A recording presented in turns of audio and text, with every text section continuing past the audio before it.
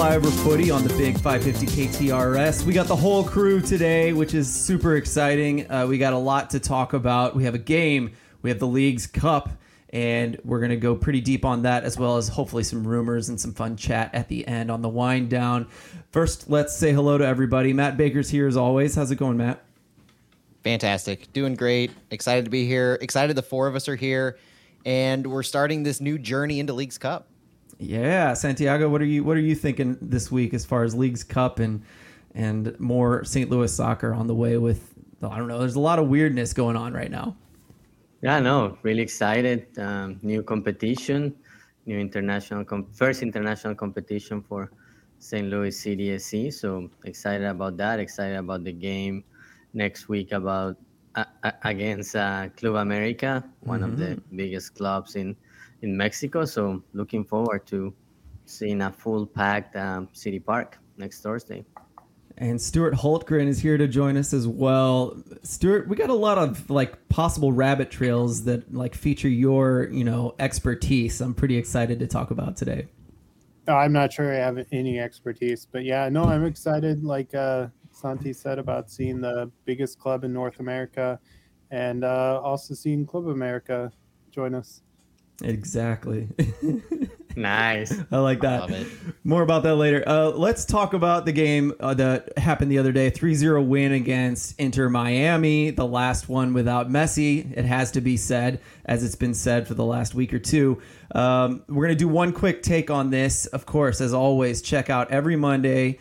Santiago and Matt do Flyover Fallout. Boy, I wasn't sure I was going to get that right. And so they go over this extensively. But as usual on tonight's show, we're going to give you one little take as we go from each person and move on to the next game, which is League's Cup today. So Matt, let's get started with that. Yeah, my takes were long-winded the other day, so I'll just say depth. It was the fourth win out of 5 matches where we really saw the depth of St. Louis City shine, from Sam Adeniran, Akil Watts, all those players who we really need to see in the next half of the season and into League's Cup remain in form, and that's exciting to me. Indeed, it is. I completely agree. Santiago, what did you think about that game? Just to emphasize on the depth, just specifically Josh Jarrow, he had a great game and has been doing great the last few weeks. So it's been great to see Josh Jarrow getting minutes and playing well after being on the bench and not playing a lot for 15 or so games. He might be mentioned in the lineup as we try to guess what that might look like in the next games, perhaps. Stuart, any thoughts on Miami? No, just that Josh Jarrow picture was incredible. I'm not sure if that was Joe Martinez who took that or someone else, but with him standing in the forefront with the smoke in the background. But no, he took advantage of a weak Inter Miami club. So no, just fantastic. Got the job done. It did. A weak Miami club, but at the same time, a Miami club who has yet to lose to the Columbus Crew. Oh, that's true. That's interesting. And we can check in on that some more this week or today's episode as well. But I just love that, this was a team that it needed to be a win. It needed to be 3 points. They're last in the East. They don't have any reinforcements yet.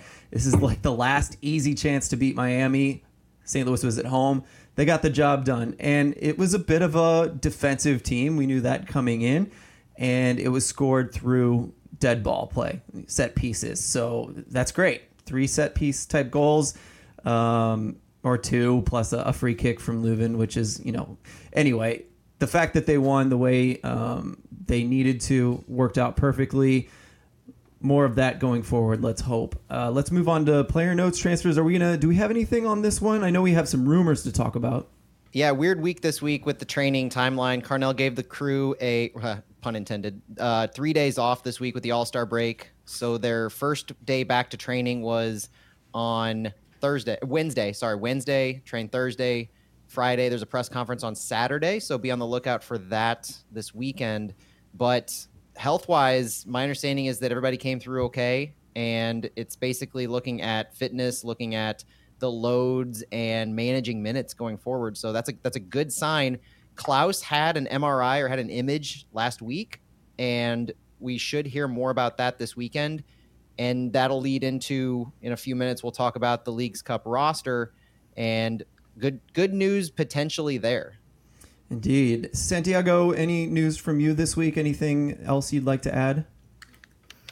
No, I went to practice today, but it was delayed because it was lighting. So basically, we were sent home because they didn't know when they were gonna start practicing. And of course, I got home like half an hour later, and it was like sunny and really nice. So Yep.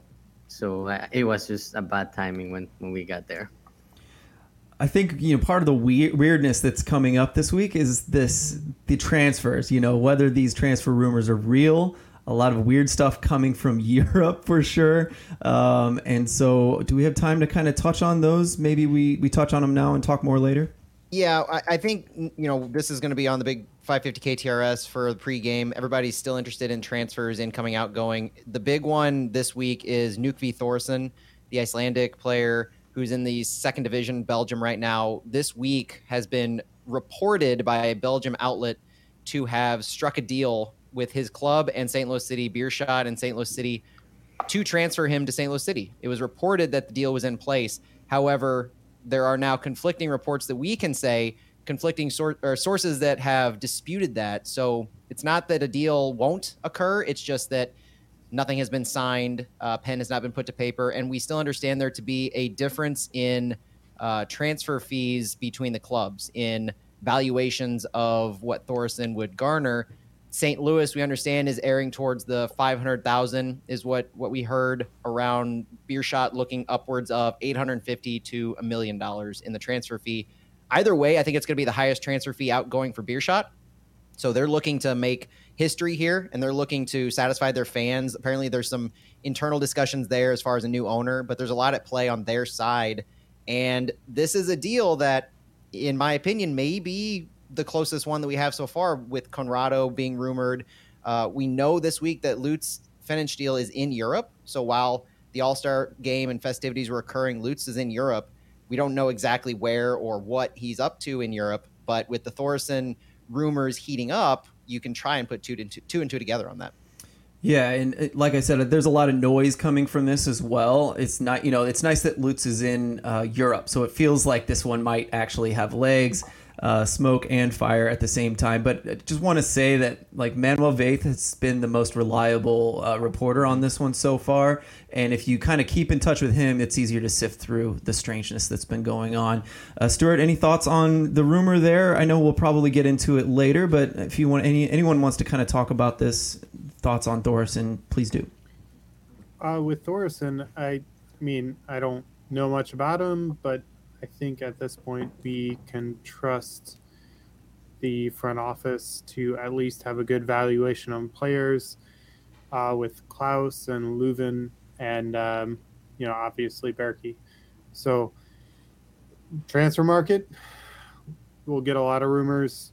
Most will miss, some will hit, but just trust Lutz and we'll see what he brings in. Santiago, what'd you think about $1 million for a player like him? This guy's looking really good, but he's in the Belgian second division. And so how does that translate to MLS? Is he worth $1 million? Is he closer to what we hear City is valuing him at 500,000? How does that compare to the other players we've brought in with seemed like really good deals compared to that? Yeah, no, I would say 1 million is too much, and it should be, if the deal is closed, it will be in that range. City wants, but I think 1 million is too much, even though he has a lot of potential. But the way I see it, he plays in the second division in Belgium, and yeah, a lot of times players like that have success in MLS, and I'm sure that's what Lutz and the people in St. Louis have seen in him. But I think 1 million is too much, especially because he will not be a young DP or a U22 player. So I think 500, 600 max is what City should pay for him. Yeah, and he's turning 24 in August, and talking with Tom Bogert earlier this month, he wouldn't qualify for the young DP just because he turns 24 in the league year. And the way that he kind of profiles is more as that left-sided attacker, not necessarily a second striker, not at all a number 9 replacement for a Klaus or a Sam Adeniran style player. Mm-hmm. This would be more of an inverted winger out on the left-hand side.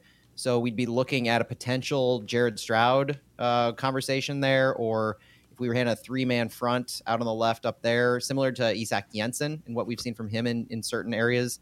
And the valuation in comparison with what City's had so far would be, regardless of 500,000 to 850, the discussion so far, he would be the third highest incoming transfer fee we've paid after Klaus at a reported 3.5 million, Leuven at 1.1 million. And so far, the next highest is Jabulu Blom at a reported 315,000. Yeah, and I would compare him a little bit. Like, he profiles and looks more like a winger, but not terribly unlike Joachini.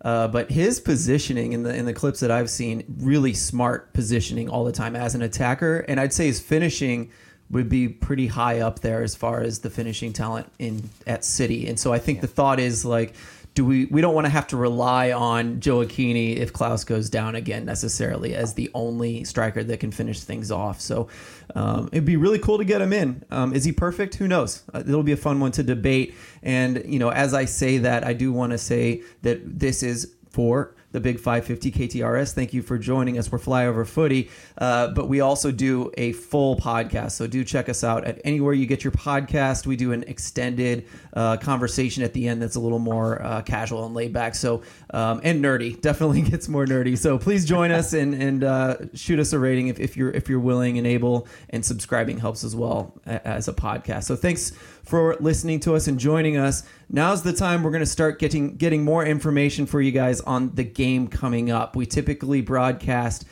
we finish about 30 minutes before every game. So that is true in this case as well. You're about to be able to see Columbus Crew in the Leagues Cup against St. Louis.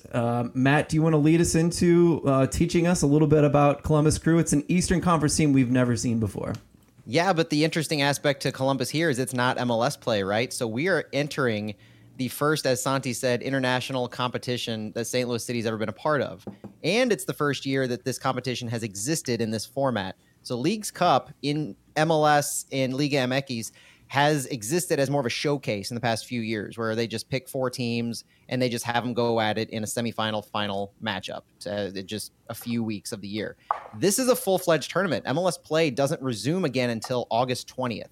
This is going to be a World Cup style tournament. It's an official CONCACAF competition. It's including every team from MLS, every team from Liga MX, and it includes a group stage and knockout rounds starting at a round of 32. This World Cup style tournament will have groups that include 4 regions, East, West, South, and Central. There will be a total of 77 games played between July 21st and August 19th when the finals held. All matches will be played at MLS venues, depending on their region. And there will be different circumstances coming up that we'll talk about later in the tournament as far as who hosts under what scenario. But one of the interesting rules in this tournament is they're adopting the MLS Next Pro rule of no ties. Each team receives 1 point if the game is tied after 90 minutes. There will be a subsequent penalty shootout immediately after 90 minutes, and the winner of that shootout receives an extra point. Regulation wins still count as 3 points. So that will be at play this entire time. The tournament is 3 teams in each group, and so St. Louis City will be grouped with Columbus Crew and Club America.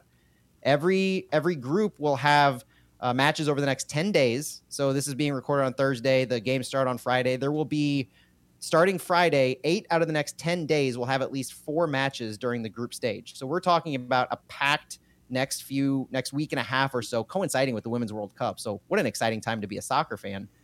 The seedings worked based on last year's standings. So we're talking about the top 15 MLS clubs placed in groups based on their seeding. They get kind of a priority, and then you dump the rest of the teams in reverse order. So the highest seeded team against the lowest seeded team in a group, and you put the Liga MX teams in there with them.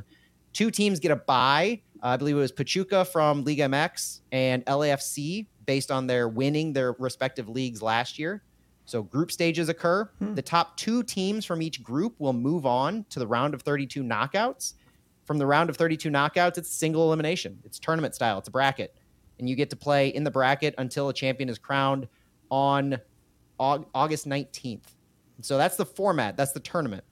The prizes for this are very interesting. So there is a cash prize pool being reported, although it's reported, not officially announced, that the winner will be getting just under $2 million, with an overall prize pool of $40 million being split throughout all of the teams. In addition, the top 3 teams in the League's Cup who end up first, second, and third will get CONCACAF Champions Cup now spots for next year. The winner of the tournament will automatically qualify for the round of 16 in this newly revamped CONCACAF Champions Cup. The other 2, the second and third place teams, will enter the tournament, so automatic berths. So that's part of the expanded Champions Cup that will occur next year. So big prizes available for the winners of this. And this is St. Louis's first matchup in this on Sunday. So our first opponent, and the first time we've ever played this team, the Columbus Crew. Anything you guys want to say about the League's Cup and the tournament before I jump into the Columbus Crew? Yeah, so Matt, I don't know if you had this, but I'm gonna say it. And you mentioned at the beginning, for the second round and then the subsequent rounds, there are some rules specific to hosting. So round of 32, the main thing is the winner of the group. If it is an MLS team, it will host. If it is a team from Mexico playing against an MLS team, the MLS team will host. If it is a Mexican team against a Mexican team, they will play at one of these designated venues by region. And then for the next round, for the round of 16, the kicker is that these rankings that Matt was mentioning when the groups were made will apply. So even if you're a first place team in the second round and in the third round, or you're playing against a second place team, for example, City is 29 in that ranking just because it didn't play in the league last year. So if City advances to the round of 16 and plays another MLS team, the other team will host because they will be higher in the rankings. So the key for City to continue hosting, first to host on the round of 32, is to either win the group, or for Puebla from the C2 group to advance and play against City. That way City will host. And then for the following rounds, just play against teams from Mexico so City can host. Yeah. It's a double-edged sword, though, right? Because if Liga MX teams move on, City has a chance to host. And this piece right here is why I made the comment a week or so ago that Messi's impact in this tournament may benefit City. And keep in mind, City's entering this League's Cup break in first place in the West. In the MLS rankings and how MLS teams qualify for CONCACAF Champions Cup, the conference champions automatically qualify. There's a trickle-down effect here as well, where the more MLS teams that qualify for CONCACAF Champions Cup through League's Cup, the more will be available to qualify through MLS regular season play. So if you get Cincinnati, Seattle, and Real Salt Lake as 1, 2, and 3 in League's Cup, then you have open slots if those were to finish in qualifying spots in MLS play. So the next team's down. St. Louis could end up, theoretically, not finishing first in the Western Conference, but still qualifying for a CONCACAF Champions Cup spot through MLS play if the top Western Conference team qualifies through League's Cup. So that's a reason to root for MLS in general, is take up all of the qualifying spots for League's Cup so there are more available in MLS play. Pray for collusion. This is what I was hoping for, that these MLS clubs collude against all the Mexican clubs. It's funny you mentioned Puebla, because they're up against Minnesota United and Chicago Fire. They're just going to get bunkered against this entire group stage, which is kind of funny to think about. I have some thoughts on the groups, but I wanted to see what Stuart, any thoughts on League's Cup? There's so much more we can touch on here. I really would have preferred seeing some Mexican clubs hosting. I don't feel like this is a very competitively balanced tournament, but I am excited about it. But if you have to win 7 away matches in a row, that's just not fair. That's just not competitive. I don't know. I think you're right. But will they feel like they're away? Because I think I think the Mexican fans are going to really come out in droves. I think that's the whole point, is that they're in the United States. Like, how often does the men's national team but feel like they're there's away? more to being away or home than just fans in a stadium. You have, going to the grocery store on your match off, or transport, or, where you stay for the night. And it's really not the same to say that you have 2,000 more fans in a stadium, 60,000 person stadium, or even 8,000 more. It's, do you host them on your home ground and you spend the night before or 2 nights before with your family, and then you go to the game and train in your home park? I don't see this as a balanced tournament. I am excited about it, but hopefully in the future there will be more clubs hosting in Canada and Mexico and the US. I completely agree. I would rather see it that way as well. So, this is just the first year. I hope that's something they'll consider in the future. It just adds yet another thing that kind of adds to that money grab feeling that we get with Leagues Cup. But I did want to make just a couple comments about the fact that, we talked about how St. Louis wasn't ranked in this, so they just got like the last place in the group, the last seed in the group. But I don't know if we expected St. Louis to be in first place in the West. So, there's this thought that Central 1 has Club America, has Columbus Crew, who's in 6th place in the East, which isn't incredible. But St. Louis first in the West. Is this the group of death, guys? This is the storyline, the narrative I'm trying to create here. If it's not the group of death, it's one of 2 or 3. You could make an argument besides Central 1, which has the first team in the West, the 6th in the East, and Club America, who is currently 12th in the Liga MX Apertura, with I believe it is West 2 that has Monterrey, Salt Lake, and Seattle. Talking 2 of the top 4 Western Conference teams in MLS, and Monterrey, who's currently sitting 2nd in Liga MX Apertura. Now, Apertura is only 2 or 3 games in, so we're talking beginning of the season, still rounding into form, but Monterrey is currently 2-1-0, 2 wins, 1 draw, no losses. So they've got pretty good form going into this tournament. And then I thought there was one other group. What other group were we talking the other day, Santi? It was East 1, I think. East 1 as well. Tijuana, Philadelphia, and Querétaro.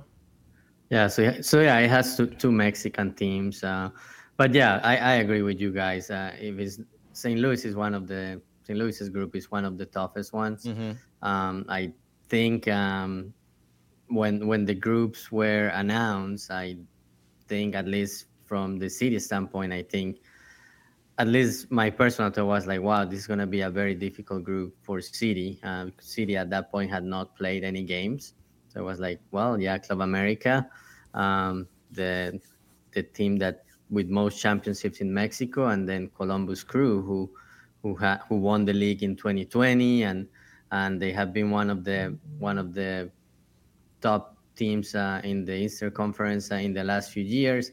So I thought it was going to be a very difficult group. But now we look at it, City first place, and yeah, it's a perfect ingredient for the Grupo de la Muerte. Absolutely. I wanted to say one more thing. We're going to experience something that the United States doesn't get the flavor of very often, in that I read today that Pumas has some three-digit roster numbers. So that's something we will get a taste of, which I'm extremely excited about. Club America does too. Yeah, okay, America cool. does too. Yeah. And We're going to see it at City Park. Yeah, and I think for the equivalent of MLS Next Pro, for their second team, for their reserve team, they use those 3-digit numbers. So it might be pretty common in this tournament. So that'll be fun. Yeah. Even I was looking at the lineup Club America had for their last game, and there was a substitution, and there was a guy with a 3-digit number. Love it. Love it. Awesome. Look forward to that. Okay, so we haven't touched on Columbus much. I imagine we need to really, really kick into gear talking about the Crew. Yeah, the one thing I do want to add before I jump into the Crew is the rosters for all these teams had to be specifically submitted for this tournament. And so they do have to comply with your local league roster restrictions. But St. Louis in particular has a couple notables. Joachim Nilsson is not currently on the roster for Leagues Cup for St. Louis. Johnny Klein is on the roster for St. Louis. Everybody else who's rostered for St. Louis is on the roster. Max Schneider remains on loan, so he's not on our roster. However, Justin Horniker, pointed out today that there is an exception for injuries, player acquisitions for the quarterfinals. So the rosters that were submitted now are for group stages and the first couple of knockout rounds, but there is a deadline of the quarterfinals for any final substitution. So Joachim Nilsson could be added if St. Louis were to qualify later on. Same with any outgoing transfers or movements overall. So wanted to get that out there before jumping into the crew. So much to say there, but we can't. We got to move on. For more on the rosters, for more on that, check us out in the wind down. There you go. Promise we'll cover it. Let's jump into Columbus Crew. First time playing them. So league forms. St. Louis enters the Leagues Cup break in first place in the West. We have 41 points. We know where St. Louis sits, 13-8-2 record. Our form coming into this, we've won 4 out of our last 5. Our last 3 MLS matches were that 3-0 win against Inter Miami, a 3-0 loss against LAFC, and a 1-0 win against Toronto. Columbus enters Leagues Cup break in 6th place in the MLS East with 36 points through 23 games. They're 10-7-6, 10 wins, 7 draws, 6 losses, with 45 goals scored and a plus 12 goal differential. So they're the only team in MLS that has scored more goals than St. Louis City. And this is important because later on, the short and dirty of it is the style of play Columbus plays is very similar to LAFC and Miami, except for they're successful in their attempts and chances like LAFC, unlike Miami. So we're going to go about their style and what we can expect later on, but just knowing how high octane their attack is and how successful they've been. Columbus comes into this, their last 3 MLS matches, they've gone 1-0-2 with a loss at Portland last weekend and a draws against NYCFC 1-1 and a draw against Inter Miami 2-2. Before their loss last weekend against Portland, their last loss was way back on May 28th, Nashville 3-1. And it's notable that their loss this past week against Portland, they were without their coach, Wilfred Nancy, their star forward, Cucho Hernandez.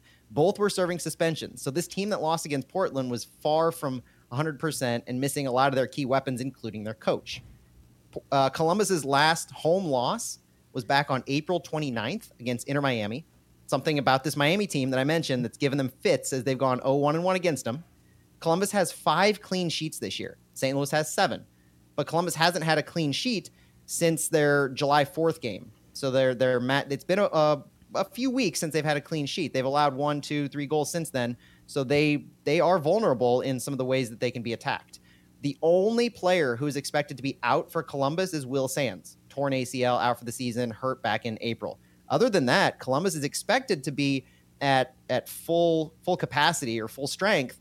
But the big question going in here, besides some of the topics we're going to talk about, are how are teams going to approach this Leagues Cup tournament in general? And that's going to be the thing to watch Friday and Saturday in some of these matches. And going into our match Sunday is how serious are teams going to take this? The prize money is there. The opportunities for Champions Cup is there. But at the same time, you have all the circumstances surrounding getting back into leagues play later on this year. Both of these teams are doing well in those standings. And how much do you want to jeopardize that? How much rotation will we see? Those are some of the overarching things I'm going to be interested in, not just for these 2 teams, but MLS in general going into this weekend. Yeah, I mean, we've talked about it before. Like, I'm sure MLS wants this to be an important tournament, and I think that's why we have the CCC berths. And so, yeah, I'm really curious to see. It seems like someone like Crew would go for it while they can, and then, it seems like they'll give it the U.S. Open Cup treatment, but maybe a little bit more. What do you think? Well, on that topic, I was listening to Sirius XM FC, and I think it was Tony Meoli was saying it's a little different than U.S. Open Cup because you can say, like a St. Louis did earlier in this year against Union Omaha, you rotate, and if you just so happen to win, and if we were to win against the Chicago Fire with a rotated squad, and we just so happen to get to a certain point, then yeah, we might take it a little more serious and put in some of our starters. But if you don't make it out of the group stage, these first 2 matches, you're done. Game over. So you have to make that decision right from the get-go, how serious you're going to take this. Are you going to run out your best 11 for the first 2 games, and then you're in the knockout stages? So are you going to continue doing that? You have to make very intentional decisions about how you're going to rotate right now. It's not a matter of let's see how the first game goes, and then we'll play it from there. Stuart, any thoughts on what you'd like to see St. Louis do? No, if we advance from the group stage, I want to go all for it. Put all of your powder in. Go for one of those 3 CCL spots. Otherwise, if we don't, then we don't. But we have to play our top players against Club America. We can't be run off the field against them. You can't be shown up by them. I mean, they're the biggest club in North America, and we have to show well against them. And that's what I care to see.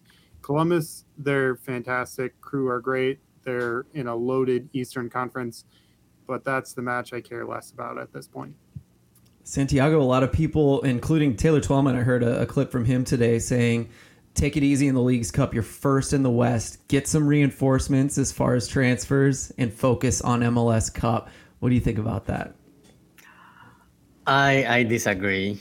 Just because if you don't make it to a second round, you will have a long break. So you will lose all that momentum.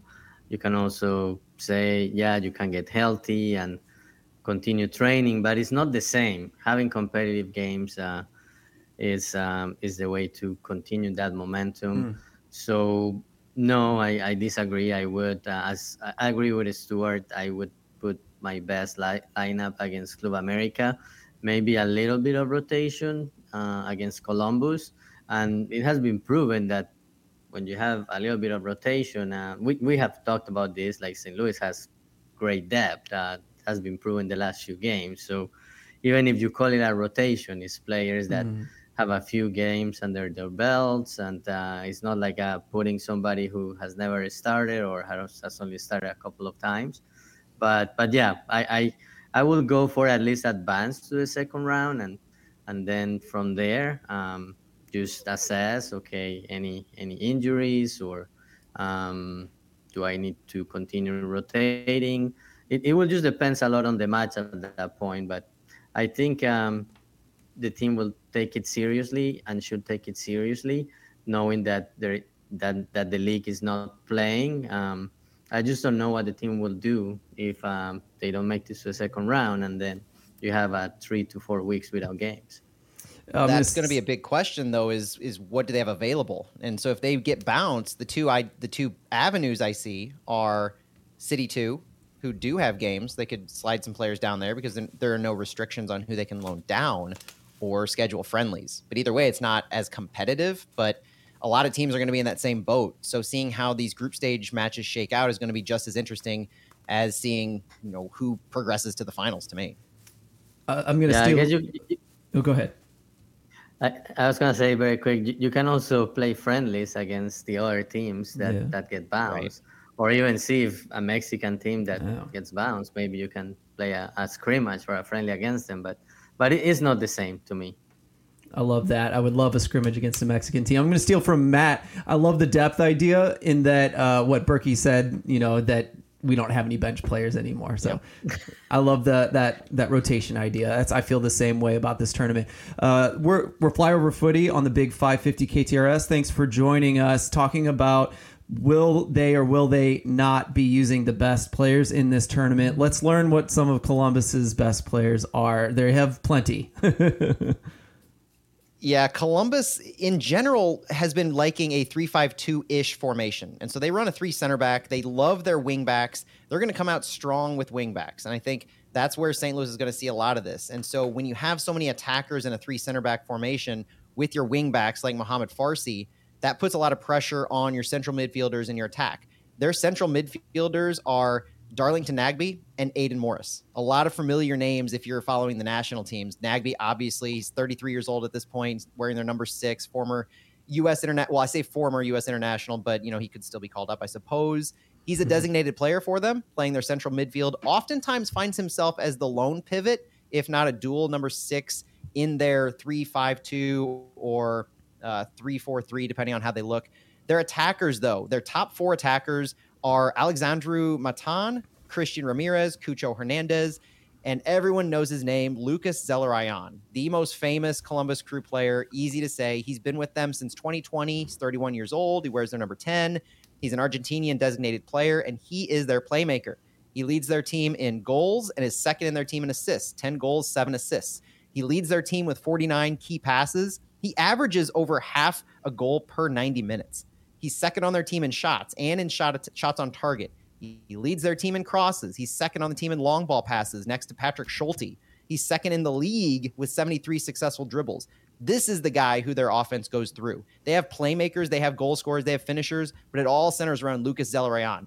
Him playing is going to be the linchpin in how we're able to attack this Columbus team. But it's not just him. Cucho Hernandez, 24 years old, they're number 9. They signed him in the last summer transfer window to be their big splash, their designated player. Santi, Colombian, gotta love him. Mm-hmm. He was brought in, he's now third on the team in goals with 5, leads their team in assists with 10. So the way he plays, kind of getting inside underneath, as well as facilitating the ball himself. He's third in the league in total shots with 83, first on the team in shots on target with 28. So 28 shots on target out of 83 shots. Christian Ramirez oftentimes plays as a second striker with them. You can think of this as the Sam Nico combination if you're making the connection to City. Christian Ramirez wears their number 17. He's from the United States, an MLS veteran. This is his first year with the Crew. He actually played with Tim Parker in Houston back in 2021 and is the second on their team in goals with 8. The way that they play, their styles are very different. Get into that in a second. The last really attacker is their midfielder, Alexandru Matan. 23 years old, wears the number 20 from Romania, is a U22 initiative signing, and is second on their team in assists with 8. Both of them, Matan and Zelarayan, love to play outside. They work their wings so well, and they love to possess the ball. The wingbacks are going to be playing an awful big role after Zelarayan and Matan are their playmakers up top, with Cucho and Ramirez as their sharks in the attack. Zelarayan and Matan, they love to play those half spaces on the sides of the field. They build from the sides. There's a lot of creativity that goes on, and they're successful with their carries and passes in open space. The wings are going to be dangerous with Mohamed Farsi and Yayaboa. They're 2 wing backs, and they push high. They push real high up the field. If you think about how LAFC often worked, that's similar style. They're going to exploit the wings often. So at times, this allows Cucho Hernandez to drop underneath and open up some space with those pressing wingbacks, giving him space to reach the end lines. Christian Ramirez is that player who's more of a poacher. He's the aerial threat inside the box. I liken him to Sam Adeniran, where he can hold up play, and he's going to be the guy you target in there. There's a lot going on with those guys. The style of play that we're going to see from Columbus is pressing high, winning the ball, keeping a high back line, and possessing the ball until the end of time. The Columbus Crew lead the league with 56.9% possession, whereas St. Louis is last in the league with 43.5%. We're talking about pressing teams here. City is second in PPDA, the passes per defensive action, and Columbus Crew right there, tied 5th. They're right in between LAFC and Inter Miami. So they're this team that's going to press us, and we have to work around that. We have to respect their wing work, and we have to try to find a way to get over the top in them. The way that they move the ball is going to be very intentional. Lots of passing, lots of pressing, and lots of possessing. We don't have much time, guys, but let's give Santiago and Stuart a chance to kind of talk about what they'd like to see against Columbus or what they might think Columbus might look like. Santiago, would you like to start us on anything you'd like to talk about with Columbus? So since we don't have much time, are we going to do our lineup? Yeah, well, we could skip straight to that if that's a good idea. We tend to go long on that as well. Hey, we can do a deep dive on some more stuff on Columbus on the wind down for those who want to tune into the podcast. That sounds good. Let's do that. Santiago, would you like to start us off on your perspective lineup for this game? Yes. So going with my lineup. So as I mentioned, there may be some rotation, and part of it for this formation, I have Tim Parker and Roman Berkey were in the All-Star game this week, so I'm thinking they're gonna get a break. So I'm going with Ben Loon on goal. Then Johnny Nelson on the left side, Kyle Heaver, Lucas Bartlett, Akil Watts. Then diamond midfield formation with Jabulo Blom, Celio, Indiana Basilev, and AC Jackson. And the 2 up front, I have Nico and Sam Adeniran. And I think when I was doing this lineup, I had also Ostrak instead of Jackson. So I think maybe second half Jackson will come off. Same thing, Nico will probably come out and Alm will go in. But I think, as Stuart said, against Club America, you have to put your best lineup. So this is my attempt to have some rotation and have your best lineup available against Club America. Yeah, that's cool. Matt, what do you think? I've got a similar one. I do have Ben Lute starting in net. My back line looks like Kyle Hebert, Lucas Bartlett, Josh Yarrow, and Akil Watts. I think it's riding some of the hot hands in Hebert, Yarrow, Watts, and bringing Bartlett back into the fold. I do like the idea to give Parker and Berkey some rest, have them full strength going into Club America. My midfield has Jabulu Blom and Edu Leuven. I think this continues Leuven's progression. He's just now getting up to 30-plus minutes, and so I think he's ready to start and carry on. This tournament, to me, is you get Leuven back into full fitness, and so I'm looking to him to ramp up as opposed to be given breaks. Mine's a 4-2-2-2, so it's got Indiana Vasilev and Aziel Jackson right above them, and then Sam Adeniran, Nico Gioacchini as our strikers. What do you think, Stuart? I mean, this might be a situation where we toy with 5 at the back. And maybe, but yeah, I think Lund plays with Columbus and then Berkey against Club America, but maybe we see Nelson, Hebert, Parker, Yarrow, and Watts, Bartlett on the bench, and then Vasilev, Bloom, Stroud, Adeniran, and Alm with Nico on the bench. Just kind of mix things up and go little chaos. If you're Carnell, play with it. I agree. It's free money to some extent. Yeah. I completely agree. I kind of came up with just a fun back 5 idea as well. And so if we're going to leave off Berkey and Parker, I still think you can kind of put in Bartlett in the middle and then Yarrow as the middle center back and then Yarrow and Hebert on either side. I'd like to see Nelson get a run out at left wing back against at least the Crew. I'm not sure if that's something permanent that I would want, but I would also like to see Watts play as a right wing back because I think he's a little more attacking than Nerwinski against the Crew at least. And then, the rest is kind of just, I'm going to say Vasilev and Leuven in the middle as the central midfielders. And then do you want to play with 2 strikers? In that case, you might have Sam and Nico up top with perhaps AZ underneath. Or do you want to play with a 3-4-3 where we have Alm on the right, someone on the left, and then start against this team, against the Crew, I would start Sam because I do think aerial balls are going to be really useful in this one. And having those wingbacks bomb up, I mean, we've just seen how hot Sam has been heading the ball in. So, just give it a shot. The chaos thing is definitely something that could work against the Crew. So that would be a fun one. I think a mix of Santiago and Matt is what's going to happen. But this would be the first game where we start with 3 at the back if that ends up being the case. Yeah, and now's the time. And it's only because Nilsson's on the horizon, right? Do we play with 3 center backs when he comes in? That's the only reason to do it, and I think this is a perfect testing ground. I don't think it's going to happen at this point of the season, but it could. It absolutely could. So that's a fun one for you guys. I hope you've enjoyed the show. We are Flyover Footy. We're on the big 550 KTRS. Thanks so much for listening. We'll talk to you guys next time. Bye-bye. Go City.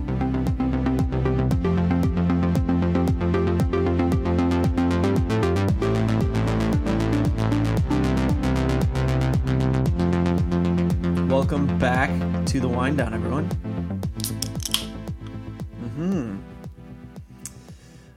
More Leagues Cup talk. Let's go. Let's do it. I want to make sure we don't have No, we don't. We don't have a question that starts with that. So let's talk more about Leagues Cup. What did we miss? There was so much to talk about. We missed a lot of stats, but I think I was pretty quick in getting a lot of the style that Columbus plays. And that's honestly the big takeaway I want to get across is just what we can expect to run into from Columbus. We know what St. Louis does. We know St. Louis takes a lot of shots. We know we like to cross the ball. We like to send the ball long. We like to win aerial duels. But I love to focus on our opponent, and Columbus one of the things against Columbus is they're not aggressive. So they press, but end of the day, they really like to possess, and their league leading possession stat really reinforces that. And they really like to play the ball up with their own high line. So they keep their back line really high with those 3 center backs. They like to short pass the ball all over the place. And some of the tactical battles back and forth are where I'm really going to be interested in watching this game. If there was one kind of flaw that I see consistently in St. Louis City so far this year, it's the tactical adjustments that occur in the second half. And I feel like Carnell gets into his own head sometimes in trying to manage the game against the other team as opposed to playing within himself. One of his favorite comments is sticking to their own principles. And I feel that's one place where in the second half, if things go wrong, and they consistently go wrong, it's because they get outside of themselves. They try to chase subs, or they try to chase a tactical adjustment that they weren't prepared for, and they're not seeing their team adapt well to. I can see Columbus doing what they did against New York, which Phil, we both, independently of each other, we both looked at this game a few weeks ago, Columbus, New York Red Bulls, as kind of a marker for what could happen against St. Louis City, because talking about all of the different styles of play, I always compare when I say the styles of play that St. Louis has as far as their directness and the number of passes per sequence that they have, St. Louis being one of the most direct teams and one of the least passing teams. New York Red Bulls are right there. So the style of play is very similar, but there's a little more, I would say, tactical fortitude to St. Louis, in that they are willing to pass the ball around a little more. They're willing to be a little more targeted in their approach, play the ball through their midfield a lot more with their talented midfield of Blom and Leuven. It has like more natural footballing to it. It does. And that's like not to get too off track, but that's one of the things that I've really enjoyed about watching this team play is they're not a spray and play type of team. They're not a send it and forget it. They are willing to let Jabulu Blom work the ball up into the midfield and let Aziel Jackson, Indiana Vasilev, or Tomas Ostrak work their magic with the ball as a true playmaker in the midfield. They are willing to progress the ball quickly in those ways, as opposed to what Red Bulls typically like to do. With Columbus, though, Columbus is very weak in their aerial duels, and so that's an opportunity for Sam Adeniran especially. That's why I had him in my starting lineup, is we can send the ball. We can win those duels just like we did against Miami, who, if you remember, plays a similar style. A lot of their numbers match up with Miami, except for they finish a lot better than Miami. Just like LAFC, too, we have an opportunity to win these aerial duels and progress the ball quickly off of those. But this New York Red Bulls game in particular, it was played on July 1st. It was a 2-1 Crew win. And the tactical analysis I read, the video that I saw, the Red Bulls kept a very high line, but they were very narrow. And I believe the intent of that was to limit a lot of the counters that Columbus would have through the middle. So taking away a lot of their midfield work from Nagbe and from Zelarayan and what they were able to do in the midfield. Which Columbus tried anyway, too. They did. Early on. But and that's where it comes into is the adjustment that Columbus is able to make. So Columbus sees what works. They send it forward. They trust their defense to protect, and they adjusted by sending the ball out wide. So a ton of space was left on the wings, and that's where their wing backs and their attacking mids feasted. And they do that often, but in this case, they were able to outmaneuver the high press and the all-out aerial attack by the Red Bulls, and they scored on 2 crosses, creating tons of space on their wings. And that's earlier I was alluding to the danger of their wing backs and how Zelarayan and their attacking mids, including Matan, were able to kind of create space in and underneath the wings and just have a ton of space to work with. That's the danger that St. Louis can get caught up in, is allowing so much space on the wings. And it is one thing, the more you guys talked about a 3 center back with wing backs, it's appealing. It's definitely appealing. I have trouble seeing the names of some of the guys you threw out defending well against end line runs by guys like Mohamed Farsi, because we have shown a propensity to allow a Julian Gressel to beat us that way in the past. Mm-hmm. And that's the thing that gives me worry is space that they can create on the wings, getting crosses in and allowing some of their guys to receive those crosses and then make second and third passes into the box for guys like Cucho or Christian Ramirez. That's interesting. to kind of like somewhat echo some of the things you said there, is that I do think the Crew, like you did say that they are comfortable possessing the ball, and like they're extremely comfortable with their passing in the very back. Like some of the passes, they did this with Crew 2. I loved watching Patrick Schulte with Crew 2 last year because they were very bold in the back. But they still do it. They'll hand Patrick the ball and he will spray it out. I mean, he uses both feet comfortably. At times, he looks a little bit like a young Berkey to some extent. I'm not trying to go overboard here, but no, it's keep beautiful. going 'cause I'm super glad you said that. Yeah, it's beautiful. But it's also something that I think St. Louis can and will exploit better than even New York Red Bulls did, because they did try to exploit that, but it wasn't super fruitful for them.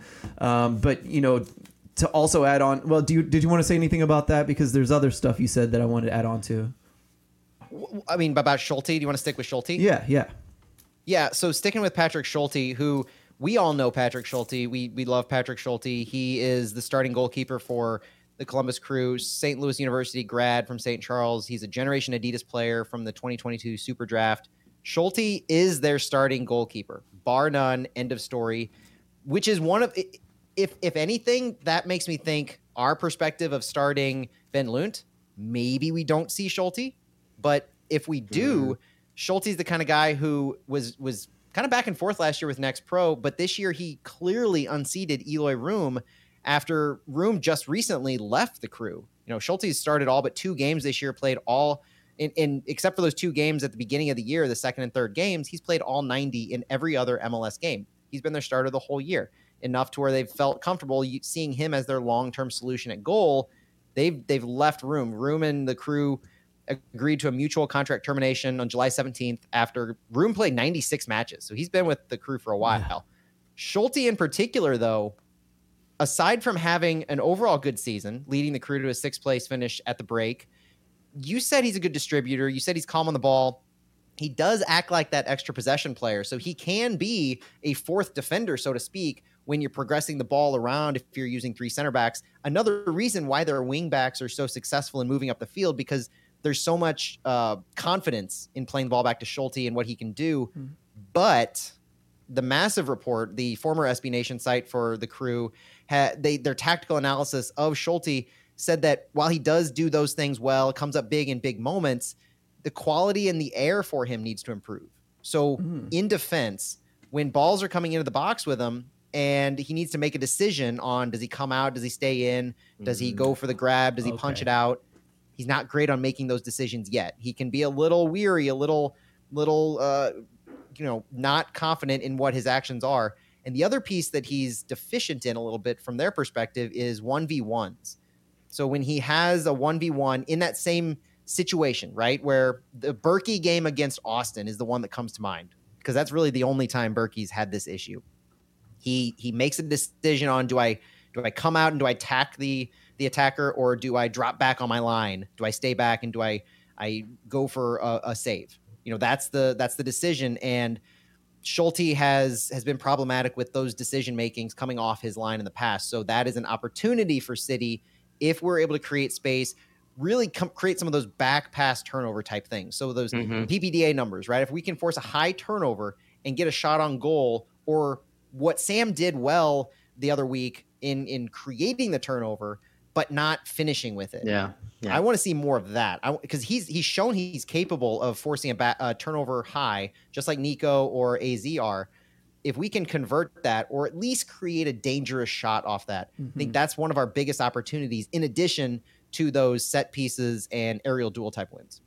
Yeah, any team that is happy to possess the ball, again, I think City players enjoy that, and there are going to be chances from it. Can they finish it? And I think to their, in addition to aerial balls kind of being able to be useful against the Crew, I think they do the back 3 kind of get scrambled, and that's why I think it will be nice to have Nico and Sam with the aerial ball, all those things mixed together. And even if Azil's in there in the mix, Stroud, like anyone can add to the chaos up high, especially in transition. You know, Crew looked pretty frantic at times in transition, defending out the counterattack, and so that's something that St. Louis will be happy to make them do. I think the last thing I wanted to say about the Crew is that, they also do, while they possess the ball, they've never seen a transition moment that they didn't love, and they are very good at the transition. I thought for a second you were saying that Patrick Schulte's long ball kicks were bad, because no, they're very good. And he had a couple. Was not trying to make that point. No, he had a couple in that game against the Red Bulls where I was like, dang, that could have been an assist. It was very good. So watch for that. Not just him, but like the long balls on the counter, on the run, the rotation of the attacking 2 or 3. You would never know which of the 3 attackers were going to be in the lead, which they are very good up top. It's fun to watch, but I hope it's shut down by our guys this weekend. There's a stat that I like to look at on Opta that shows zones of control on the field, and it shades it in blue, gray, and red. And gray is if you have like 48 to 52% possession in any given spot on the field. There are 30 different zones blocked out throughout the field. The Crew have their entire field, except for the 18-yard box on the other side of the field and the center right outside of it. So those 4 zones right there, the entire field is basically blue, meaning they possess the ball 53% or more on the entirety of the field, except for their opponent's 18-yard box and right in front of it. We're talking the entirety of the wings. They are, I believe, the only team in MLS. Yes, the only team in MLS where they control the entire wings through to the end line at a greater than 53% possession.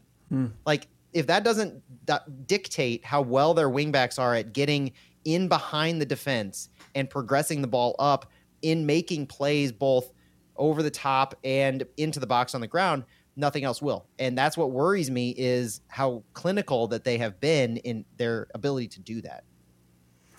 Santiago, we've been hogging the mics. Anything you want to talk about with Crew and what they look like, what you think they might do to us or try? Actually, I wanted to ask you guys, since I haven't seen this Columbus against New York Red Bulls game, how did the New York Red Bulls press work in that game? What did you guys see? I don't think they're as good at it as City, and maybe it's a personnel thing. And I know that theirs is a little different, but was just curious about what you guys saw. I guess the thing I noticed is they aren't attacking in twos quite as much, and I guess that's what I didn't like. I shouldn't say that it's not as good. Maybe that's on purpose, but I've noticed that St. Louis hunts and packs a little bit more, which also leaves them more vulnerable, you could argue, I guess.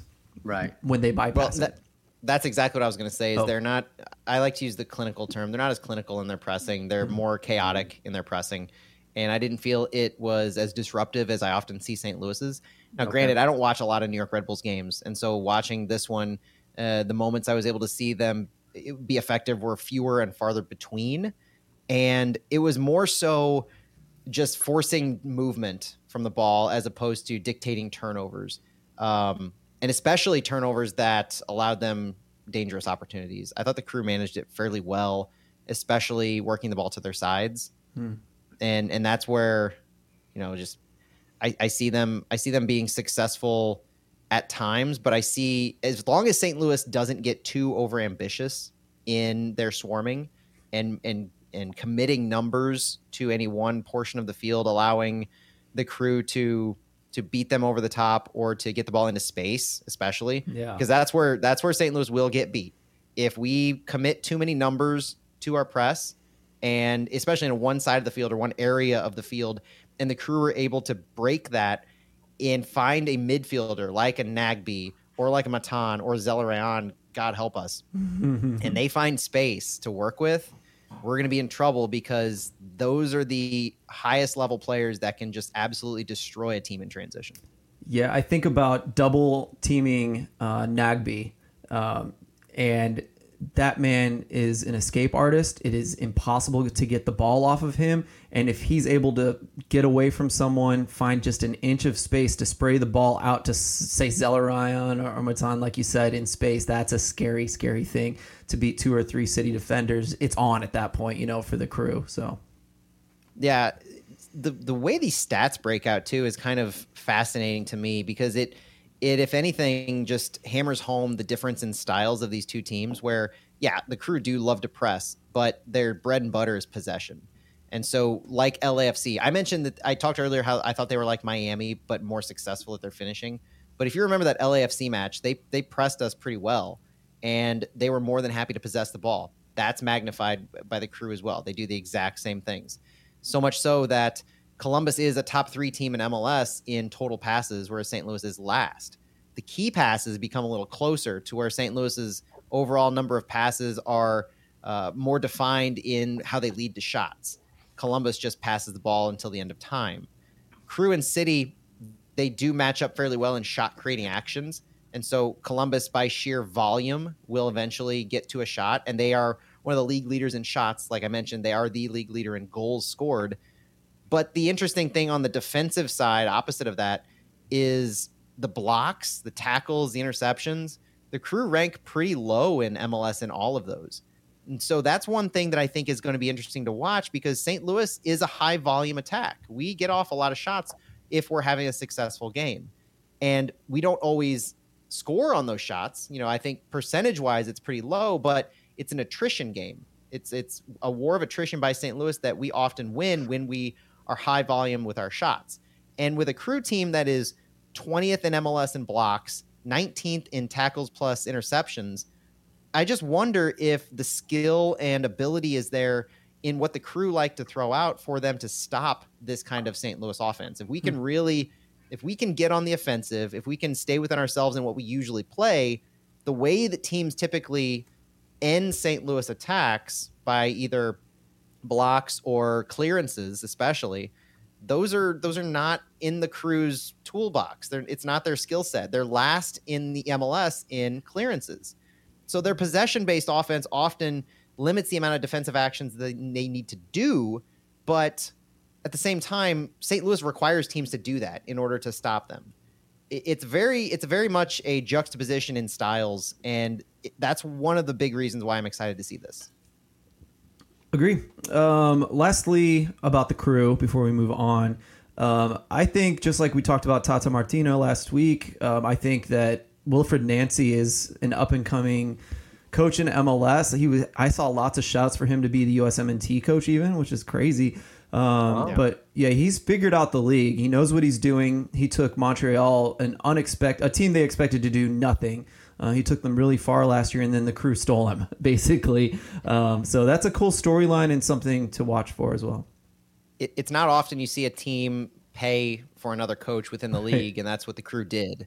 They went out and they sought CF Montreal's coach, his staff, the trainer, the fitness assistant coach, all those guys went with Nancy, and so took what he was building in Montreal. If you remember, Montreal was a good team last year. It wasn't just George Ivanovich that was there, but they were a good team.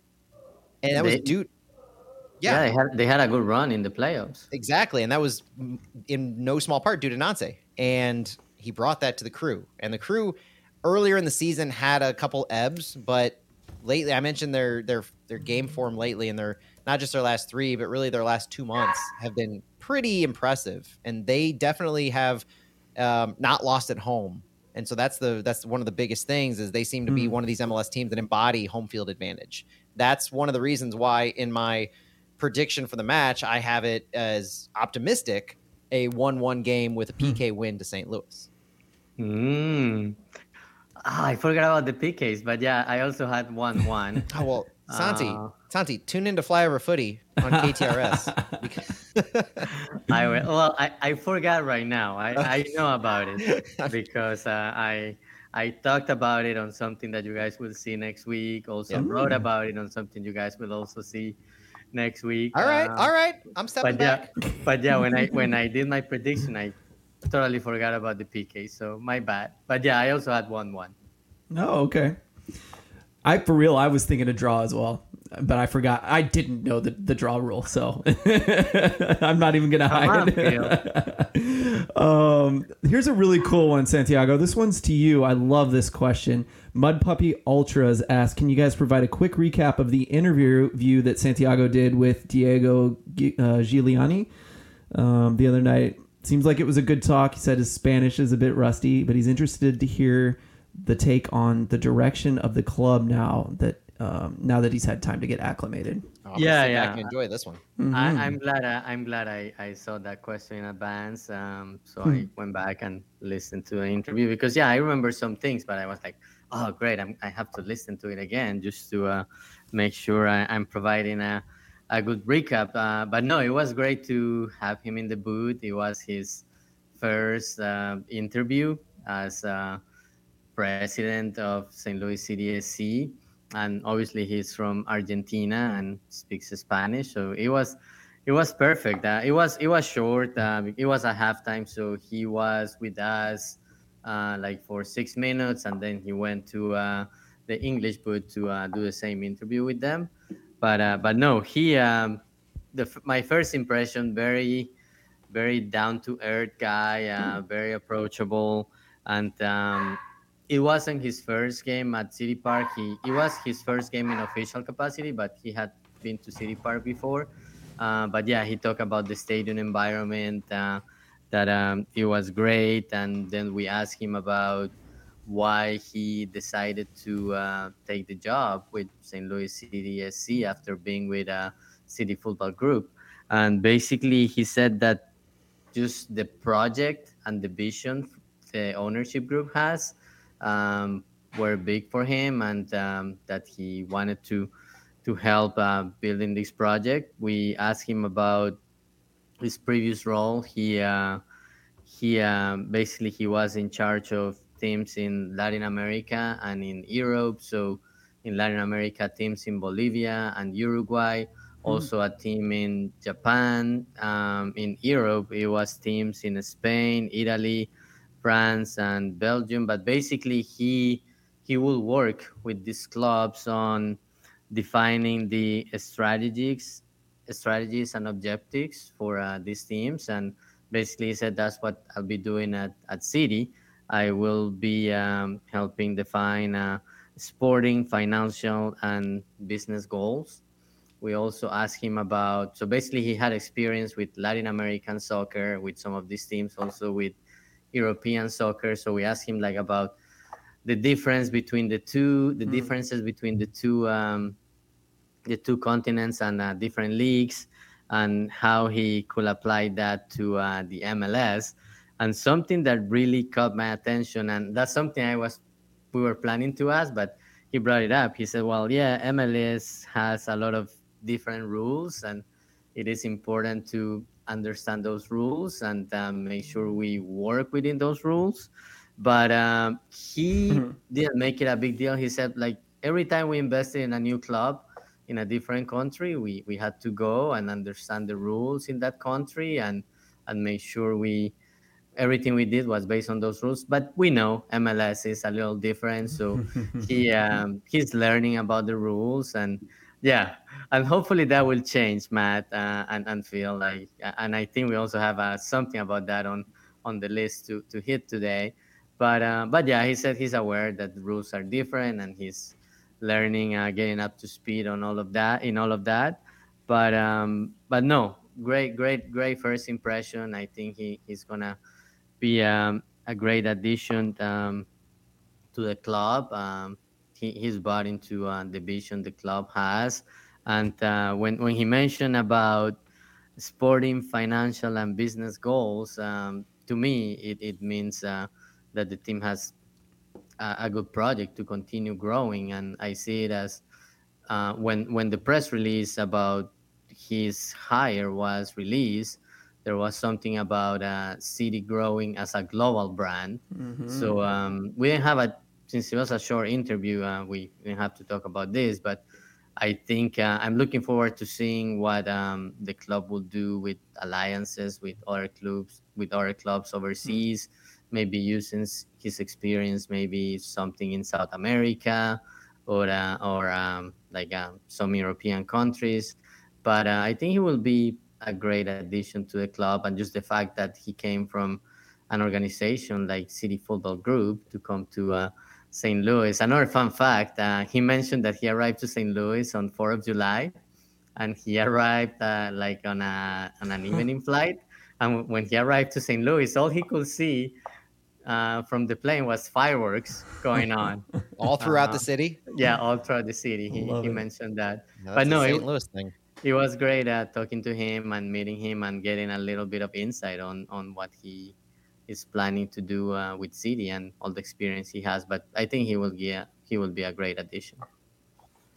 You know, a couple of things that you said that piqued my interest were the idea that he was enamored or came with what the ownership was able to sell on their vision and how the project, because we hear that regularly from guys who come to the club, not just the players that are kind of brought in or convinced to come here internationally. We heard it from I remember interviews with Berkey, with Klaus, with Joachim Nilsson, like all those guys. They were sold on the project, the idea, like the ownership's vision, and to see that be so permeating. And so, like, you're able to, like you said, the Man City experience, like that's the top team in the world right now. And so to get a guy from that organization to buy into the vision that you have in St. Louis, Missouri, that's something. Yeah. And we believe in our ownership group and what they want for the city. And at times there are, especially this year with the transfer window open, there are times where fans want their owners to spend more. But I think knowing the stewardship that this ownership group has for not just the club, but the city and the fans, and wanting it to be both highly successful on the field as well as off, that all, it's reinforced by a signing like this. And to hear Giuliani talk about all of those things that's always reassuring. And then the other thing that really caught my interest is the expanding the global brand, right? As one of his core competencies or core concepts. And that leads me back to the oft-discussed potential relationship that St. Louis City has with Bayer Leverkusen. And it leads me to kind of think that we're just waiting at this point for the relationship to be formalized, right? That kind of hire leads me to believe it won't be formalized. And maybe you guys disagree. I'm interested because my take on that is, if you're trying to grow St. Louis City to be a global brand, you don't want to tie yourself down to one single club in the Bundesliga. You want to not have a defined relationship with one club. You want to have multiple relationships, selling to multiple organizations in different countries, and you limit yourself if you're just having a pipeline to Leverkusen as right of first refusal, essentially. What do you think, Santi? Yeah, that's an interesting point, and I had not thought about that. But if you want to have alliances, like if you don't have alliances with any clubs, like how do you continue growing your brand and maybe getting some talent from, or I guess you can do that a different way. But I was thinking more about partnering either with Leverkusen in Germany or with a club in South America. But so partnering potentially. But I'm saying, I'm thinking of the FC Dallas Bayern Munich relationship, where it was essentially a pipeline to an extent, where Munich was, they wanted somebody, then there was a deal that was basically you go to that team first, as opposed to what we know of the Leverkusen arrangement is sharing knowledge and potentially having a deal for a certain player, but you're not saying we are partnering with them to develop our players and to have to where it's a pipeline relationship. So there are deals that I think that would benefit St. Louis to have in multiple countries. So whether you're picking a team in a different country, so maybe England, Germany, Argentina, Chile, wherever, I'm wanting to leave it a little more open-ended. And so the more you talked about that, the more I'm like, okay, maybe this guy is doing all that. If there's another complaint that I've heard from the fan base, it's that we have a lack of influx from South American talent, right? Yeah. You've obviously heard that. I know you have. And this is a potential way to expand that reach, but also expand the awareness. Because without a direct pipeline or without a direct player on your team that draws eyes, like Apple TV, yes, has eyes all across the globe. Now you can tune in for whoever. But if you don't have a player on your team, you're not going to get eyes from South America. They're going to watch Atlanta United 10 out of 10 times versus St. Louis City. And Miami. In Miami now, yes, absolutely. 100%, yes. This is my old MLS eyes. Or, disagree. Of going to Atlanta. Just kidding. But you need those kind of players, and so as you have a more of a global reach in different countries and different continents, especially, then you can draw certain households, certain eyes, certain newspaper articles, certain online papers that are written about you, and you're drawing attention to St. Louis globally. Like I think back to the South Africa article about Jabulu Blom here recently, and they continue to write. There was one recently about Bradley Carnell, and so you're getting eyes from Africa, South Africa right now. You have Ghana with Josh Yarrow. You're getting eyes from different continents, and Giuliani will just magnify that to the nth degree.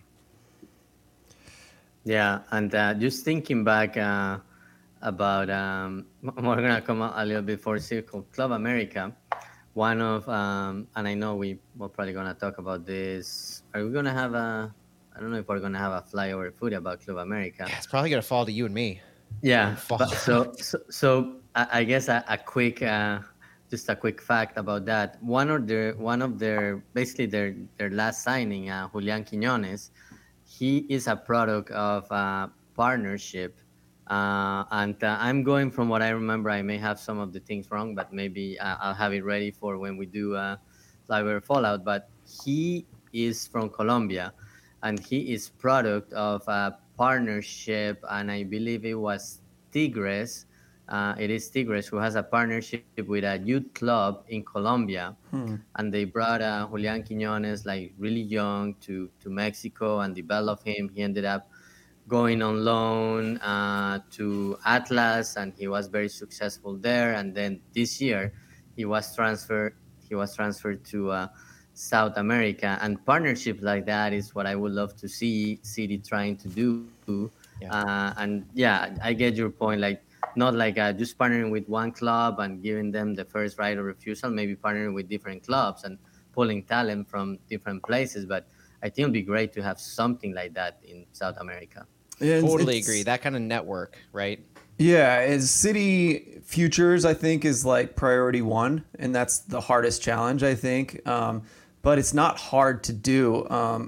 Ricardo Garza, like the Club Atletico owner, I mean, he had academies in Bolivia and I forgot what, Zaire, I believe, in Africa.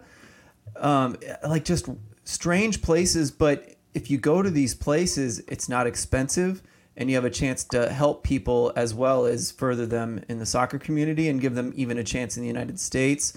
What stuff he was working on.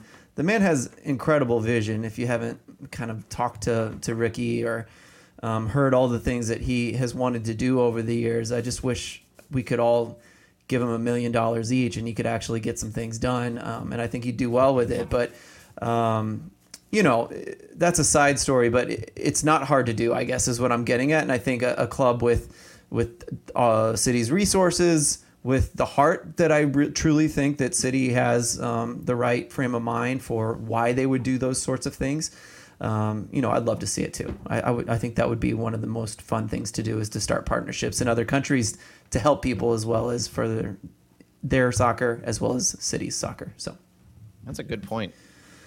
We got to talk about one more thing. I'm going to skip everything. Well, I'll give you guys the choice. Should we talk more about Leagues Cup? And we haven't talked about the rosters, but this Jorge Mas thing seems really tasty to me, and I'd really love to talk about it. I'm happy to spend a few minutes on that. We could probably get to one of those other topics, but I think we got one more in us. Let's do Jorge Mas. He had an article in The Athletic. It's always fun to talk about potential salary cap changes, discussing the rules, as Santiago was talking about with Giuliani. What do you guys think about that? Matt, maybe you can tell us more about the article before we... Yeah, basically, there are 2 times throughout the year where MLS Board of Governors meet. And the Board of Governors are representatives from every club. So we know MLS is a single entity. And so the Board of Governors are the owners who are bought into the league.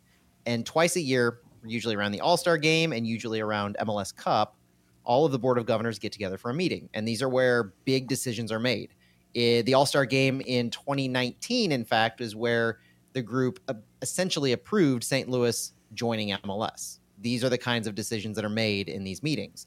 And Jorge Mas was interviewed in the fallout from this Board of Governors meeting by The Athletic, and he had some interesting comments because this was post-Messi, this is post-Sergio Busquets, I believe it was even post-Jordi Alba, and Jorge Mas was asked how the club would measure its success with Messi. He was asked about the roster rules and the salary cap restrictions, and he was asked about Luis Suarez. But obviously, other than Suarez and what they can maneuver with him, he was being kind of cheeky and tongue in cheek with him. He said that they've already succeeded as far as measuring its success with Messi in just signing him and knowing what all is to come. It's the salary and roster restrictions loosening is the concept that really caught everybody's attention, because in this meeting, you know what the restrictions are that everybody has to play with. The rumors that Miami has. They've already signed Messi. They've already signed Sergio Busquets. I believe I saw today they signed Jordi Alba, and they still have Leo Campana as a young DP on their roster. So massive questions on how they can fit all of them, in addition to their 3 rumored U22 signings, because they are those 3 rumors that Tom Bogert had the other day. Those were all supposed to be U22s. Crazy. You can't have 3 U22 signings with 3 senior DPs. The roster rules do not allow for that. So as far as loosening the restrictions, that he's obviously in his best interest, in his own interest to do it. But he's also saying that there is interest and there's energy in the room, and all of us see the opportunity ahead of us, the opportunity to continue to grow the league. Hopefully, he says, this is a catalyst for the hyper growth that I and all of us aspire to. So he's pushing the envelope. He's basically taking the slow roll and the slow growth that MLS has played with the flashpoints of a Beckham to change things seismically. He's using this Messi moment as a flashpoint to seismically alter MLS roster restrictions and salary cap rules. And here's the really interesting thing to me is, unlike previous iterations of these Board of Governors meetings, Apple TV executives were in this meeting. First time I can ever recall that a network executive was allowed into that kind of a meeting where the league and the broadcasters discussed plans to continue improving and building both domestically and across the globe. Interesting. Wow. So this is another example of just how much the partnership between MLS and Apple exists. To have a Board of Governors meeting include Apple TV executives. I wonder if MLS likes that or not. It's interesting. They might like it. They might be helpful. A massive infusion of cash, though. That's true.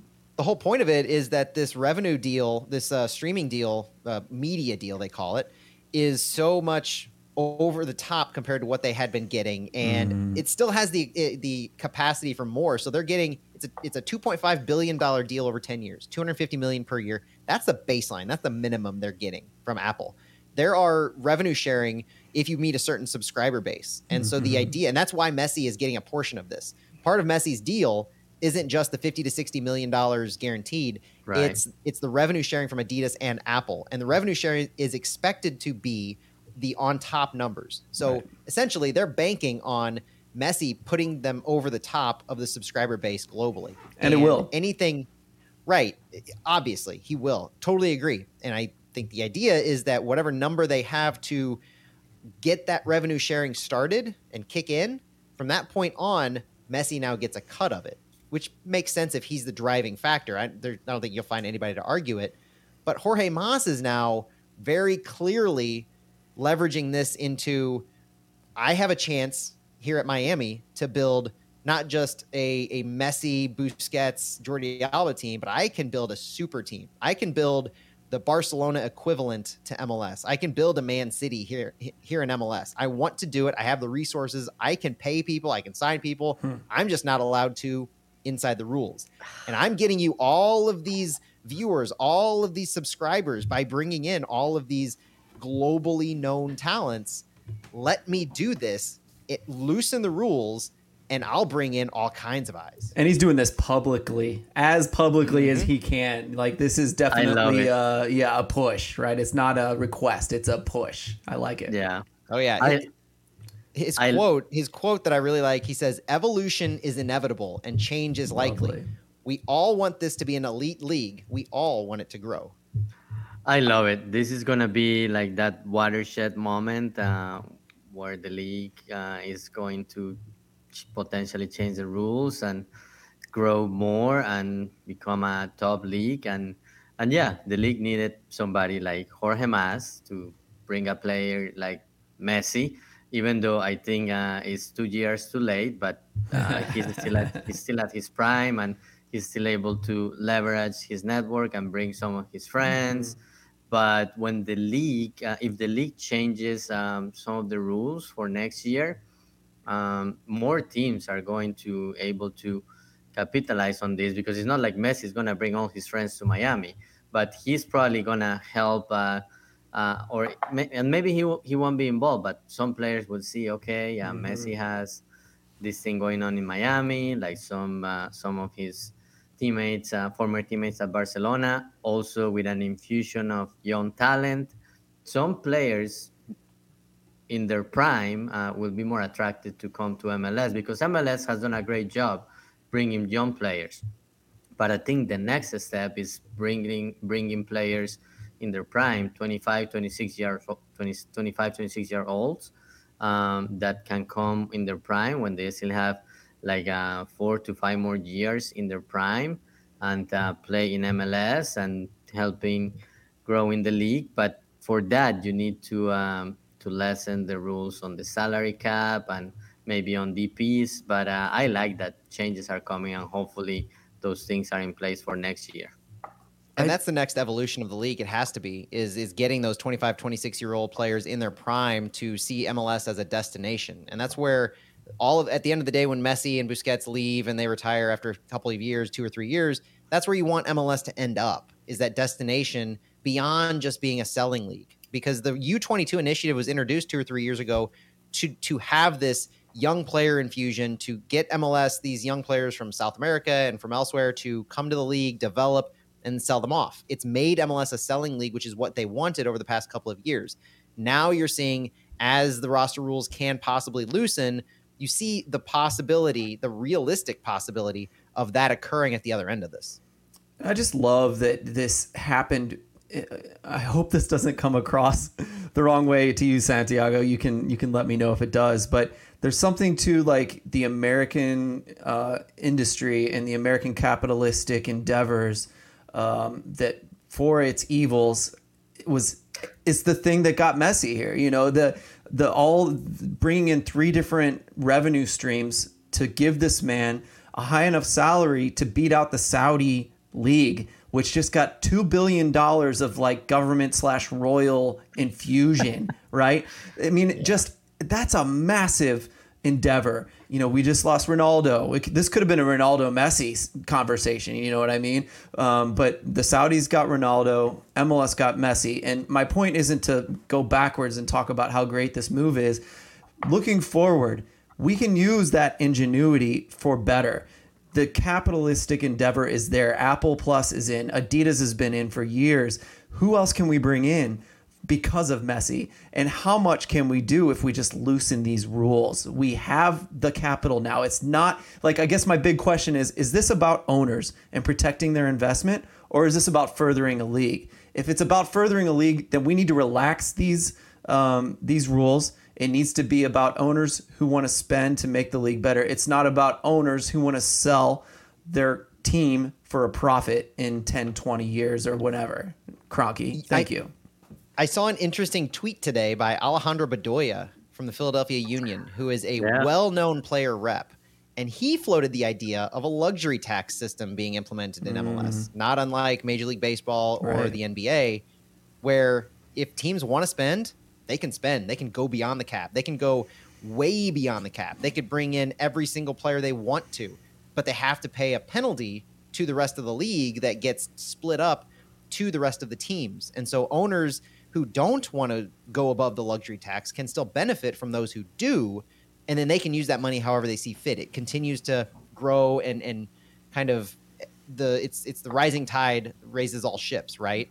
And so that's an interesting theory in a way that you can still sort of stay within the bounds of what you have now and marginally grow it, but you can also implement a simple system, like comparatively a simple system that would allow for a Jorge Mas to do whatever he wants, and then whatever penalty exists goes to the rest of the owners. Can't let it go to waste. We've said it before, and I think it still applies to this overall. You got to take advantage of this. This is very much the flashpoint. And we talk about the roster rules and the owners, but one thing I do want to really, really say is the opportunity will be further reinforced by competitive matchups the rest of the season. And by that, I mean, you have all of these eyes on MLS now. You have subscriber numbers that are booming. You can't have Messi dominate every single team that he plays. You need to see somewhat competitive matchups to prove to the global audience that the players who are in MLS aren't anything to joke about. Like, this is a legitimate league, top to bottom, if not, and that would be impressive, but at least a handful of teams. You have to compete. You have to really showcase the top tier talent, but showcase a lot of the different teams, whether it's Leagues Cup, which is a good opportunity for it, or the back half of the MLS season, maybe US Open Cup if Messi plays in it. But there needs to be competition that occurs, because if you have Messi and Busquets steamroll the entire league in the rest of their matchups, make the playoffs, win the cup easily, then you're only going to do further harm to the reputation of MLS by saying you bring the best in, they're going to squash everybody else. Have an opportunity, not just from a roster rule salary cap, to raise the abilities of all the teams and push them in that regard, but you really do have an opportunity to raise the notoriety of MLS in a very, very good way by proving competition to not just Messi and Busquets, but to Diego Gomez, 20 years old, to Facundo Farias, 20 years old, to Toto Avalas, 19 years old, the U22s that Mas is bringing in to Miami, because all of these guys hungry, looking for their next opportunity. Yeah, you challenge these guys on a global level, I mean, that does nothing but good for MLS.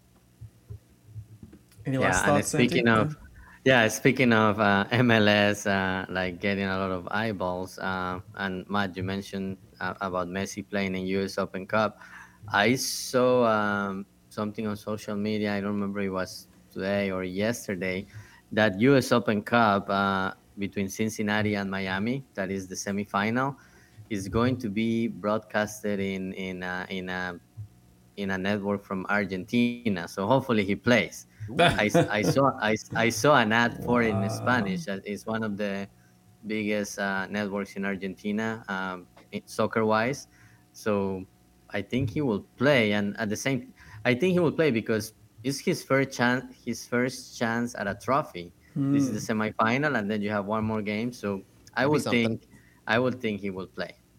Interesting. I would love it. Yeah, I'd love it for the Open Cup, to be honest. That's cool. All right, everyone, that's enough from us today. We've been on our soapbox, as we are wanting to do at least every couple of months, I think, not every week.